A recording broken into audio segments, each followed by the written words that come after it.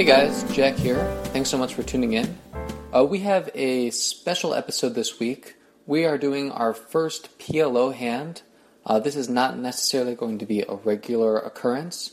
We're still deciding whether we want to do any more PLO content, and if we want to do that as an additional podcast to the regular weekly podcast, or maybe once a month. But we'd love your feedback about whether you like this podcast, whether you want PLO content, whether you definitely don't want PLO content. For any sort of concerns, support, questions, suggestions, go ahead and email me at jack@justhandspoker.com, and we'll take all of your suggestions into consideration.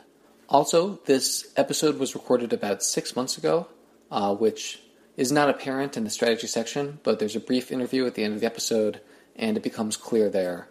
But it's still an interesting interview and still very up-to-date, even though it's clear how certain things have changed, mostly for the better. All right, guys, thanks for tuning in, and enjoy this week's episode with our guest, Kevin Gerhardt. Hello, Jack. Hey, Zach, what's going on? Just got back home. I know the same for you. How are you feeling? I'm feeling good. It's nice to be back. A little cold, but, Anyways, here we have a guest today.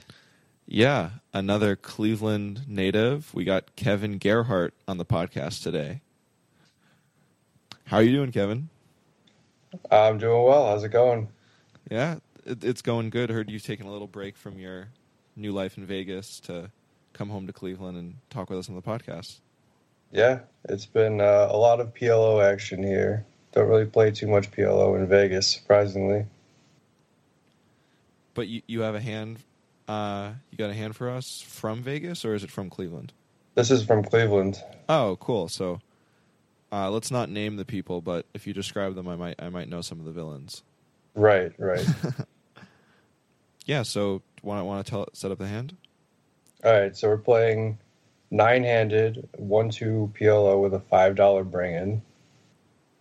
Everyone at this table, it's the main game, is pretty deep. So most people have over 1,000 in front of them, which is different than the normal people buying it for 100 or 200. So under the gun is a loose, aggressive young player. He pots it to 15. Under the gun 1 is a loose, old, rich player who pots it to 50. I'm in the low jack. I look down at ace of spades, king of spades, king of diamonds, 6 of clubs. I decide to call. The hijack is a middle-aged, fit or fold Asian player, and he decided to call. Oh, I know that guy. And it folds to the original raiser who calls. So we're 4 ways on the flop. So let's talk about pre-flop real quick, Kevin. All right. I personally think this is a pretty standard call, and it wouldn't really make sense to 4-bet your hand, but I agree. do you think there's any argument to be made for 4-betting against kind of two, ranges that aren't just aces? So in these type of games, from what I've learned, people don't like to fold pre-flop, especially when they've put in money. They're not huge fans of giving up any of their equity. So the way I like to play these hands, most hands that aren't like double suited aces, is just call and see a flop and try to navigate my way using board textures and connectedness. So I don't see any merit in 4-betting this hand at all, because you're just gonna gamble and you're not gonna give any of your skill edge a chance to manifest itself. Yeah, I mean, given that we're not clearly ahead of, what's it, undergun +1? Undergun +1, yeah. Yeah, given that we're not clearly ahead of his range, and we also have an uncapped range in under the gun. Yeah, I think basically what we're just doing is like shortening SPR with, a hand that really probably needs to improve for us to feel very comfortable going forward. I agree. Yeah, you're also kind of like at an awkward stack size. Like if for some reason, you bought in for like 500 and then like lost a pot and didn't rebuy yet, and we're at like, I think 200 or 300, I think I'm definitely shoving here. But I agree. Yeah, I think this is a call. What's more interesting to me is you said, like, you know, you're not really going to be four betting hands that aren't like double suited aces. What would you do here with kind of like maybe not the worst aces, but bad aces, like ace 7-8 without a suit? Okay, so without a suit, I would just call. Mm-hmm. There's no reason to raise anything like that doesn't have any draws to the possible nuts. So I've been doing a lot of research on PLO and a lot of board textures, and so the flop for any flop game to have at least two cards of the same suit on the flop is greater than 50%. I don't know if you guys knew that. So if you guys have like a suited ace in your hand, it makes it much more likely that you're going to win because you might flop a flush draw. Whereas, you know, if you go to the flop in like a six-way hand in PLO, someone will flop a flush draw more than 50% of the time, which is, you know, very interesting. Yeah. So also just for the listeners, because I know this game pretty well. Like this is a game where if someone makes it 15, someone makes it 50, and another guy pots it at like 200. The guy that made it 15 is very likely calling with 1,000 behind. Exactly. Yeah. Well, before we move on, do you want to just tell us a little bit about kind of this research that you've been doing? Like, what does that look like? Has it been like independent, like playing with equity calculators, or has it been reading? Or So I've subscribed to a training website, and there is a lot of good PLO information in the form of theory-based information, mm-hmm. where it goes through board textures, and there's connectedness. There's just so much math behind this game. It's absolutely like mind-blowing, and I love the math and the statistics behind everything. Coming from my engineering background, so I've been doing a lot of research, and I haven't really been doing equity calculations on my own because I can barely do them with Hold'em, and trying with PLO is just a nightmare. But eventually I'll get there. It's my goal to eventually get there. Sort of an aside from the podcast, I don't want to be promoting any software on the podcast without a sponsorship, but have you ever checked out Poker Juice?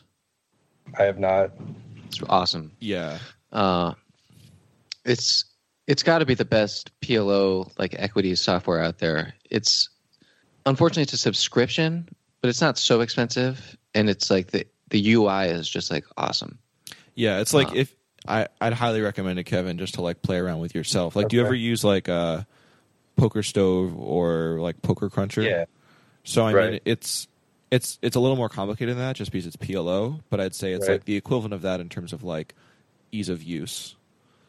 Yeah, in terms of ease of use, maybe, but I mean, it's just much more powerful. Yeah, no, of course. I've only used it a few times. Jack, you've used it more than me, but. Mm-hmm. Cool. Yeah, worth checking out. Anyways, I've been doing the Run It Once subscription. Oh, okay.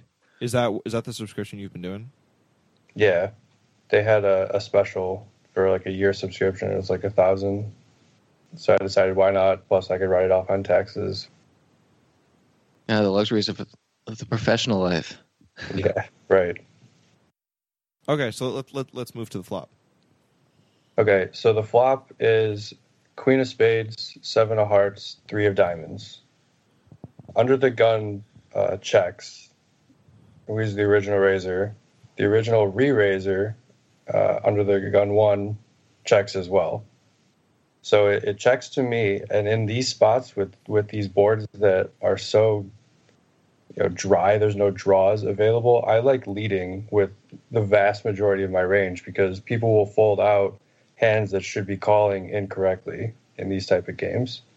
So I decided to bet half pot. I bet 100 into 205, and surprisingly, everyone calls. So remind me, how many players went to the flop? Was it just the 3 of you? Or there were four ways to the flop. Okay.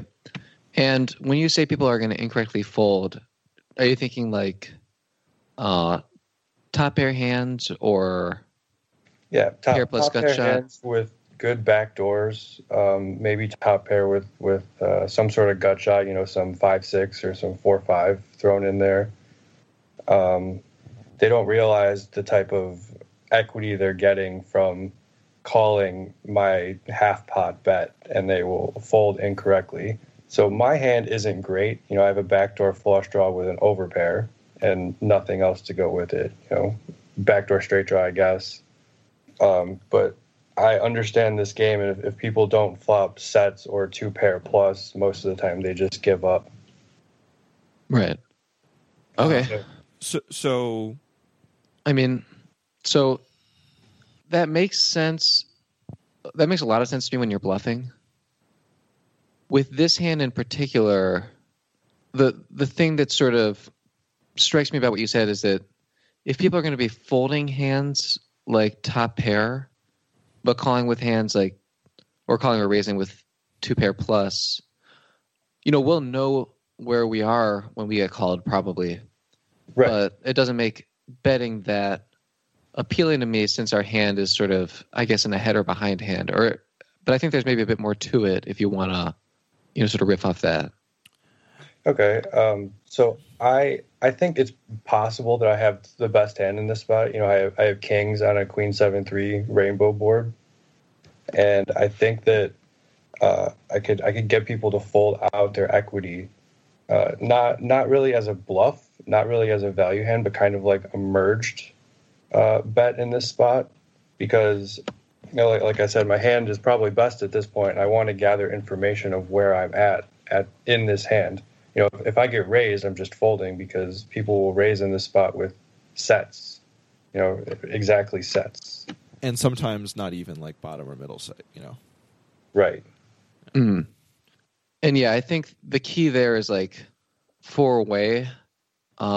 Even though we might have the best hand right now, or we probably have the best hand a lot of the time, and when people fold, we probably folded out hands that, if the hand ended now, we were ahead of. Yeah, I think 4-way, the amount of equity we're folding out with this half pot bet, yeah, like you said, it's kind of a total coup to be folding out that much equity. I'm just going to jump in and say, from my experience in these games, like betting closer to pot, everything Kevin has said is true in terms of like people incorrectly folding top pair. Like maybe someone will call like ace queen exactly, but even like a hand that should be a clear call, like a king queen 9-10 that has all this backdoor equity and 2-pair draws will fold. Right. But I think actually I like the half pot bet because those hands will call and you're getting value. Like it's so if you think half pot they're folding those hands, then I would like betting a little bit smaller. But I definitely like betting in this spot. But I want to value target like queen X, and it's obviously higher variance to like bet half pot, bet a little smaller than half pot to get calls from worse, because in PLO the equities just run closer. So even though you very likely have the best hand now, there's a lot of turn cards that will give the calling ranges of the 1 to 3 other players that will call you a better hand than you. I think that's what you should try to be getting called by worse here, rather than like trying to fold out equity. But to go off what you said, Kevin, I think that like in these spots a lot on like dry boards when people check and I'm in position, or one off like the last position, I'm betting plenty to double barrel a ton of like non draw completing turn cards. And I think that's where like a lot of money is to be made in these like really loose PLO games where people play really face up. Right. Yeah, I guess Zach, if you're planning on double barreling, that changes things a little bit. In my mind, I didn't agree with you about trying to get called by worse in this spot, because I'm thinking that we're going to have to check back the turn, and so we're going to be allowing people to realize too much of their equity to want them to call, even with a hand like just top pair. But I'm just wondering, I guess, so you're saying you're expecting to be betting the turn a lot? No, I was saying with bluffs. I see. It depends on how many people call. Like I think when 3 people call me, if I don't turn a spade draw or hit a set, I think I'm almost always checking back. But I was just saying this is like a really good spot to bluff, and I think that like a lot of even like better players and professionals at PLO aren't like double barreling or even triple barreling enough when people turn their hands face up saying they have a draw, and if you can hand read, you could figure out which cards will complete those likely draws. I was just kind of making that point generally about this type of board texture. I see. Yeah. Yeah, no. The only reason I led this flop was, because of the board texture. I could have the best hand. I most likely do have the best hand at this spot, and I wanted people to give me information. If someone raises, I'm just going to throw my hand away, right? If someone calls, they probably have an okay hand, maybe a pair. I don't think people are calling to float very often in this spot, and I'm using a concept that I learned playing Hold'em, where if the original raiser checks on the flop instead of c-bets in a multi-way pot, the hand is kind of open to whoever wants to take the lead or take control in it to do so. You're showing strength in a hand where people play fit or fold most of the time. Someone might not want to call with like a hand like, Queen 10 8 6, where they don't realize that they have equity against my entire betting range. But then again, if I flop a set on this board, if I have a set of queens, I'm not full potting it, right? I'm betting the same half pot bet with my entire range in this spot. Yeah, I think the only kind of bet sizing thing I would do that's not half pot on this board would be if I had a hand like, Jack 10 8 9. And then I would just bet closer to full pot, and be pretty unbalanced there with my like bluffing hands. I like that. Cool. So you bet half pot and got 3 calls. Yeah, everyone called out. So in my mind, I was shutting down. Yeah, I mean, I think that's probably. So you have like an SPR of around 1 now, right? So it's 600 in the middle. A little more. I have everyone at the table covered. So I have like an SPR of 2, and the under the gun 1 have an SPR of around 1, and the Asian guy to my left has an SPR of around 1.3, 1.4. Okay. So the turn brings the 8 of clubs. So it's Queen 8 7 3, rainbow, no flush draws, nothing. Under the gun checks. Under the gun 1 checks. I feel like I have to check in this spot because I don't think I have the best hand anymore. I don't have any draws. The Asian guy to my left decides to bet 250 into a pot of 605, and he has about 450 behind. Under the gun and under the gun 1 fold, and this is where I could either fold my hand. I don't think I'm raising in this spot because he's calling with whatever he's betting with. But I decided to float the turn. So you're calling here with this overpair, not because you ever think it's good, but because you think there's enough cards on the river where you can profitably bluff him, even though he'll be getting good pot odds. Right. So I think his hand is very face up at 2 pair at best. Right. I don't think he's ever betting any sort of draw. He never has 9 10 jack in this spot and is betting. He's never betting queen jack 10 9 because of the type of player that he is. He's just checking back and hoping that he hits his straight on the river. Mm-hmm. Yeah, and that's the really wonderful thing about PLO. Like, people turn their hands so face up in terms of bet sizing, way more so than Hold'em. Like, you see this phenomenon in Hold'em a little bit, but here you're just generally always going to see a pot or close to pot bet with a nutted hand. So right. Yeah. Right. So if he somehow manages to turn a set of 8s, he's potting it and everyone's folding. Right. So his 250, like you said, turns his hand very face up, and it has to be 2 pair at best with no redraw is how I decided to put his hand into a range of hands. Yeah. So. Sorry. So you're basically planning on leading the river, just to be clear. With any non-scary card, I guess. So any like Queen 8 or 7, I'm not betting. Okay, because I think all those cards would be in his hand, in his range of betting on the turn. So a king is obviously fantastic for my hand, right? Top set. I think a 3 is good at this point, and I think any card between 7 and queen, or sorry, any card between a 9 and jack is good for my hand. Yeah. So one question about this player's range in your mind. How often do you think this player has, like, you said the flop was queen 7-3? Right. So how often do you think this player could play 7s or 3s this way? So instead of 7s, instead of 3s. I don't think he would play this way often at all. I think I'm getting raised by anyone that has a set on the flop. That's just how these PLO games work. You know, people call with these, pretty terrible hands. 7, 5 deuce, and just try and spike their set and then get all the money in. Okay. Or even if, like, I would say Kevin's probably almost always getting raised from this type of player with 7s, but even if he decided to call with 3s, he would just bet more on the turn because he's like, I don't want someone to hit my straight. I agree, but I wanted to put it out there. Yeah.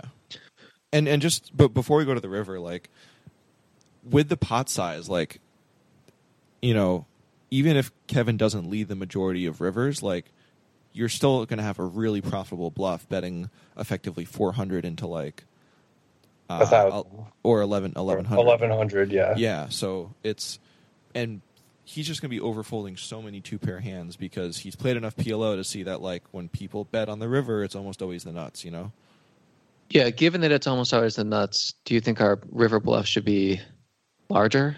I mean, I think he has to shove. Yeah, he has right? He has like 400 left. I think, like, if you bet 200, like, you're giving yourself a better price on the bluff, but that's definitely a type of bet that, will get heroed a good amount. Maybe not from this player, because I think I know the exact player, but I would just shove on the cards Kevin was planning on leading. Right. Okay, but he has a little bit more than 400 behind, right? Just a little. It's like 450. Oh, so, okay. So it's super close. He has less than half pot behind. Okay. And I think I can profitably get him to fold out his 2-pair type hands pretty easily. But, like, at these games, this is a very not recommended strategy. Like, people will call you with whatever they have because they can reach into their pocket and rebuy. They think that they have so much money invested into the hand that they don't want to lose out on their equity by folding after putting all this money into the pot. But I think with this specific player, he's capable of folding, non-nutted hands or, top 2-pair on the river when I decide to shove. Yeah, and I think, like, the turn bet of 250 is not like, I love my hand so much I'm never going to fold it kind of bet. Right. He kind of gave himself enough money left to fold the river. Perfect. Right? Yeah, no, that's kind really of what he's weird. thinking. He's like, he's like, I might have the best hand now. I don't want to bet too much, but I want everyone to fold. And if someone calls and bets him, like, I think he's checking back the safest river card if he doesn't improve to a boat, Right. Yeah. Okay. Okay, so we want to move to the river? Yeah, I can think of a couple of interesting ones, but The river is the jack of clubs. So it brings in the straight, basically. I'm representing 9-10 exactly. I don't think I ever have jack-jack in this situation, but this was one of the cards that I thought I could bluff shove the river and get a fold from 2-pair. Like you guys said, this guy only bet 250 on the turn. He doesn't love his hand, and he gave himself just enough left behind to fold. mm-hmm. And he ends up folding. Says he's folding queen 8. Yeah, I think the only danger on a card like this, which I still think you have to shove, is that occasionally you get looked up by, like, a queen jack 7 or queen jack 8. Right. Yeah, but You still have to You know, shove, those- but yeah. someone who's going to fold queen 8, I think is pretty likely to fold queen jack, although, like, there's sort of the new shiny card element.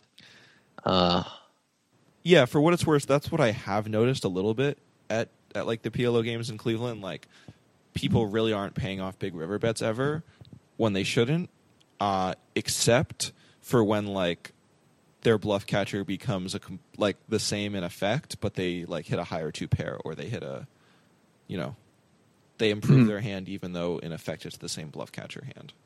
Right. So in this situation, basically we got one of the river cards we were kind of hoping to represent, and it worked. I have questions about how you might have handled other river cards. So in particular, what would you do on either, or respectively, an ace, a 4, or a 3? So an ace, I would probably shove because I don't think he has very many aces in his range if he's just calling, like overcalling preflop, where it went raise, re-raise, and I have an ace in my hand. So I could have more aces. I could have more ace, queen, ace 8, ace 7 type hands that called with, a nut flush draw pre-flop. A 4, I would probably check, and I would probably give up on a 4 because it's not scary, and if he has queen 8, he still has top 2. Mm-hmm. Like we were just talking about, someone that is bluff catching with queen 8 versus queen jack, where they're fold queen 8 because it's not top 2 anymore. And a 3, I think I would check because it gives me a showdown equity, right? Right.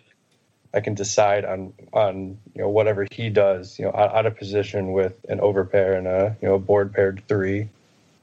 But I might be losing value in that spot. I'm not sure.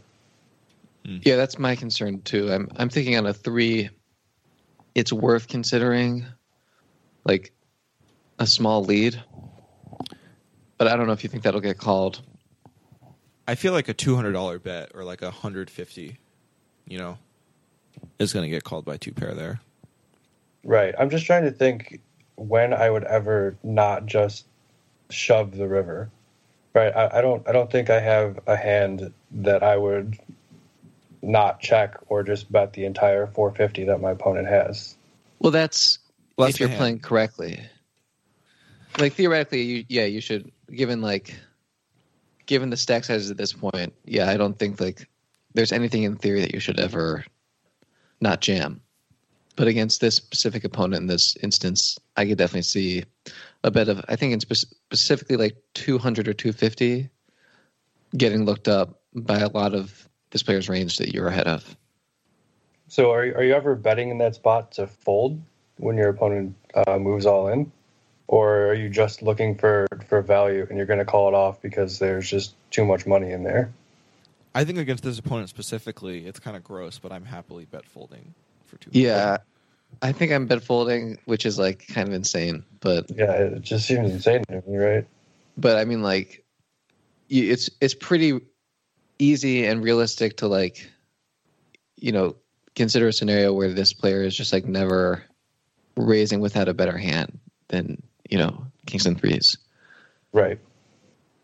I might call it off just in case this player ever like sort of randomly bluffs, because I honestly can't even think of any hands that he would want to shove for value.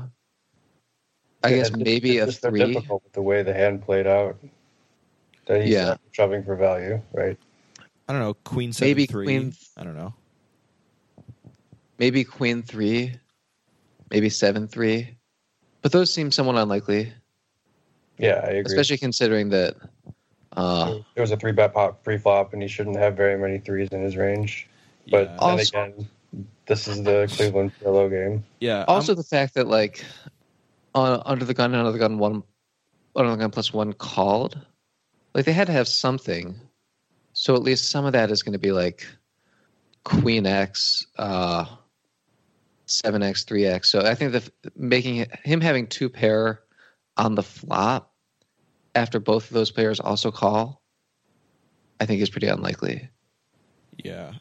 I feel like I may be a little biased in my decision to bet fold just because I'm almost positive I know the player Kevin's talking about, and I've probably played over like 30 sessions with them and have never seen them make a single bluff.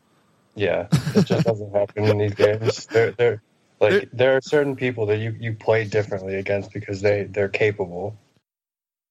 I think probably some of the like looser, but still like relatively passive like players in the PLO game, which is the majority of players, will be capable of like bluffing a nut flush draw, and like that's basically it, and will occasionally bet a misdraw for like a very small amount of money. But to ever see like a semi bluff with a straight type draw, I guess maybe you see it sometimes for like a full wrap or a nut flush draw, where like even kind of not great players know that those hands are good. But besides like really, and then they're not really bluffing, you know, in their minds they're bluffing, but they actually have a hand with a ton of equity. Right. And even then in those spots, I've noticed that a lot of these players will bet pretty heavily with nut flush draws, but they won't bet heavily with wraps, right? Because they don't understand that you have sometimes more outs with a wrap than with a flush draw, depending on blockers and board textures, etc. Yeah. But these players will call more often with their straight draws and wraps than they will raise more with their nut flush draws. It's really, really weird how these players just don't really think of outs or equities in the correct manner, and that's what you have to try to do to win at this game. Yeah, I can imagine some players though, like if we bet 200 on the river, and they're holding a hand like 7-6-5-4, just sort of like steam jamming. Like I think enough of the pool would prefer to like jam over this kind of fishy seeming bet than just fold outright. That against a player I didn't know as well as maybe you know this player, I'd be tempted to call, since I can't think of any clear value raises. Yeah, and the pot odds are so good that like you Yeah. only need to be correct a very small percentage of the time. Right. But against a player that you've literally never seen bluff over 30 sessions, then yeah, I would fold. I'd bet fold. All right. I feel like I learned. That's a good feeling. Yeah, thanks for coming on, Kevin. This is actually our first like proper PLO podcast, and hopefully it will not be the last. Sounds good. Thanks for having me. Cool. So when we have guests on, Kevin, we usually just like to ask a few questions about like their lives and stuff. And I was also just kind of interested in what it's like being in Vegas. So do you have a few more minutes? Yeah, sure. So yeah, what has Vegas been like? You've been there for a little under a year now? Yep. I got there right before the WSOP started. Very excited that they announced the dates for the new WSOP. That it's definitely going on this year. The cash games are much different than I expected. The cash games are a lot more reggy in certain casinos. In other casinos, they're a lot more touristy. But I think the cash games in Vegas are actually you have to pick and choose more so than you do in Cleveland. Like the PLO games in Cleveland, when they have 3 tables, more often than not, all 3 of those tables are at least decent. In Vegas, you have to game select, and that's a skill that I have never really worked on. I've never really noticed that I had to work on it until I got to Vegas, because some games are just unbeatable. Even at like some 2-5 no limit games, you have to table change because players are either too nitty or the game's just not good. There's no one to pick on, which is why I've switched to more tournaments recently, because I really do enjoy deep structure tournaments with bigger stacks, and I've been putting a lot of work into tournaments more so than cash games recently. Mm-hmm. Do you find those tournaments consistently softer? Yes. Yeah, these tournaments, a lot of them, the between 100 and 300 person fields, either single day or multi-day ones, are a lot of the same people that I've come to know how they play, and I know who the gamblers are, and I know who the type players are, and it's just like the learning curve was actually pretty quick to figure out how these games worked. Right. And I think I could definitely imagine, like, for a lot of tourists, it's more appealing to sign up for a poker tournament when you're in Vegas than to go sit at a cash game. Like, especially for people who are like fans of the WSOP broadcast and don't want to lose too much money. Right, exactly. So if you go play the dailies at Aria, the 125 buy-ins, or the 240s, or like the dailies at Venetian, which are the same thing, or at the Wynn in Vegas, like all these casinos have between 70 and 100 people that play these tournaments twice a day, and a lot of them are very tourist heavy. Yeah, it sounds fun. It's fun. It's just a little more gambly than I would like, right? Like I got to play the WSOP main event for the first time this year, which was the most incredible poker tournament I've ever played in. It was just the structure was great. You could sit around and literally wait for aces or kings, and people would pay you off every time. I would play that tournament every day of my life if I could. You have a good table? I had a great table. The only player that I played against that I had two people that I played against that I knew throughout the 3 full days that I played that tournament. One of them was Ruzicka, who ended up final tabling, and the other one, final tabled a couple years ago. So I didn't really have any super tough tables or anyone that I really couldn't handle. Yeah, it sounds ideal. Do you think, like, how above EV in terms of like table selection or table quality you think you ran? Probably very, very high. Yeah. Considering I follow a lot of professional poker players. I know who a lot of the big names are. I could look around at other tables and notice one person at least from every table and not notice anyone from my table. It's a pretty good table draw. Yeah, that's awesome. Yeah. How did you play many of the like $1,000, $1,500 buy-in Hold'em tournaments, and how did those feel compared to like the main event? I played in a few of them. Like I played in the Millionaire Maker, played in the $1,500 Monster Stack. The fields were comparable in size. So the Monster Stack was 6,400 players. And I feel like my table draws were worse than the main event because players were better. But, I mean, it's the same size field, right? You can't rebuy. So I think it was a lot of the same players that were playing in these events that are playing in the main event. I just got a little bit unluckier with the table draws. But, when you want to get lucky with table draws, the main event is a good one to get lucky in. Well, for cash, do you have a favorite place to play? Like, and does that change, around like New Year's or, sort of at high peak travel times? For cash, I like playing at the Aria because I've noticed it's the most touristy location.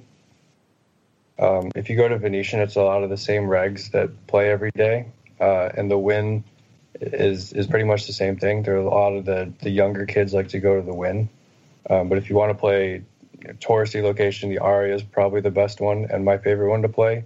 The only problem is you have to get there early because their tables fill up, and it's not uncommon for them to have 30 people on every list.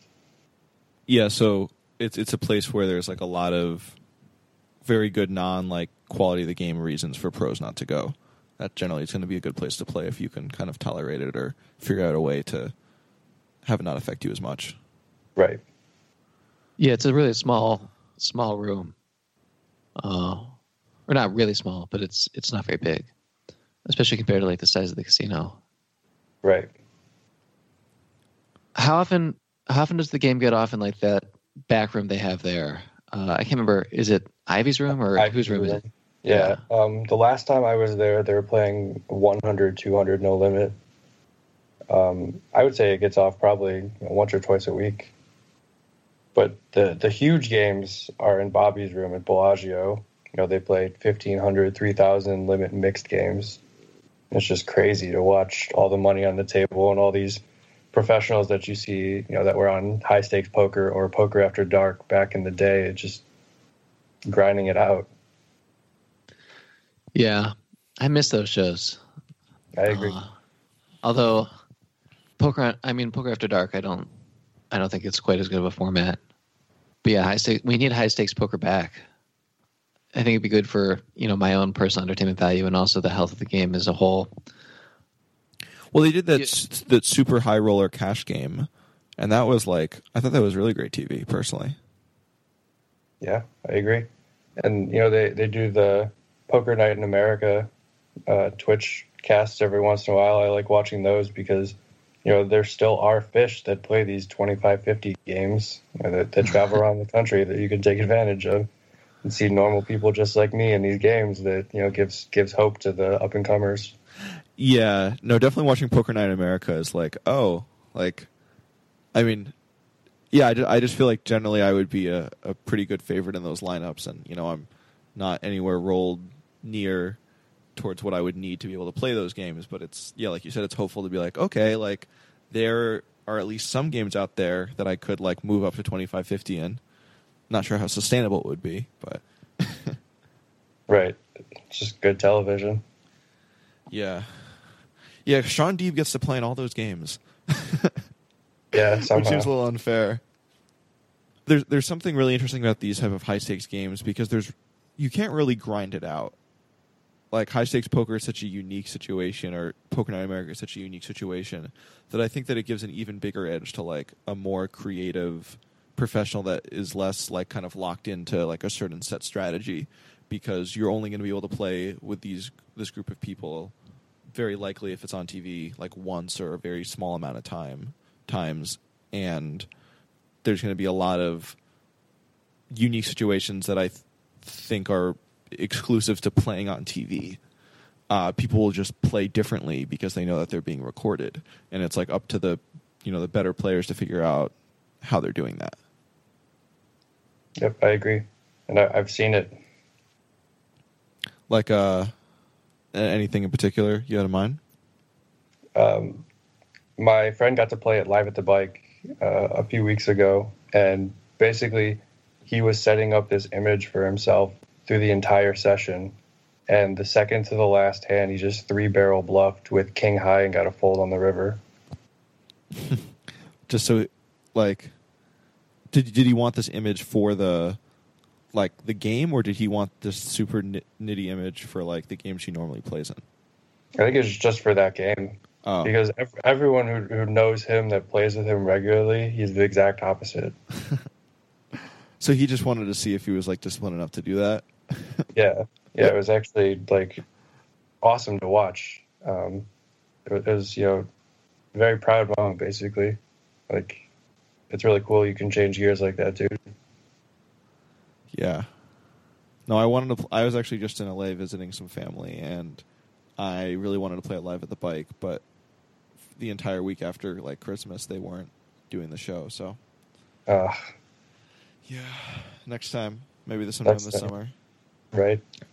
What's the process for getting on that show? You email them, but you could also probably join if you get there early that day and put yourself on the list. It's pretty easy. That's right. That's how he did it. He just got there early and put his name on the list, and he was at the table when they started. Some nice Just Hands branding opportunity right there. That is definitely true. All right. Well, Kevin, you know better than most that Wednesday is promotion day at the Jack. Are you going to play? Yes. So I think it's best if we release you now, so I can go grind out my 1-3, hopefully 2-5 salary. Yeah, I think I'm actually going up there after this. I'll be there for a couple hours playing PLO. I have dinner plans tonight and tomorrow, and then flying back to Vegas on Friday. Awesome. Well, I'll come over and say hey. I don't know exactly. What do you look like? Tall, skinny kid with glasses. Okay. I'm wearing a black hoodie. Okay, hopefully you'll be my first guess. All right. All right, perfect.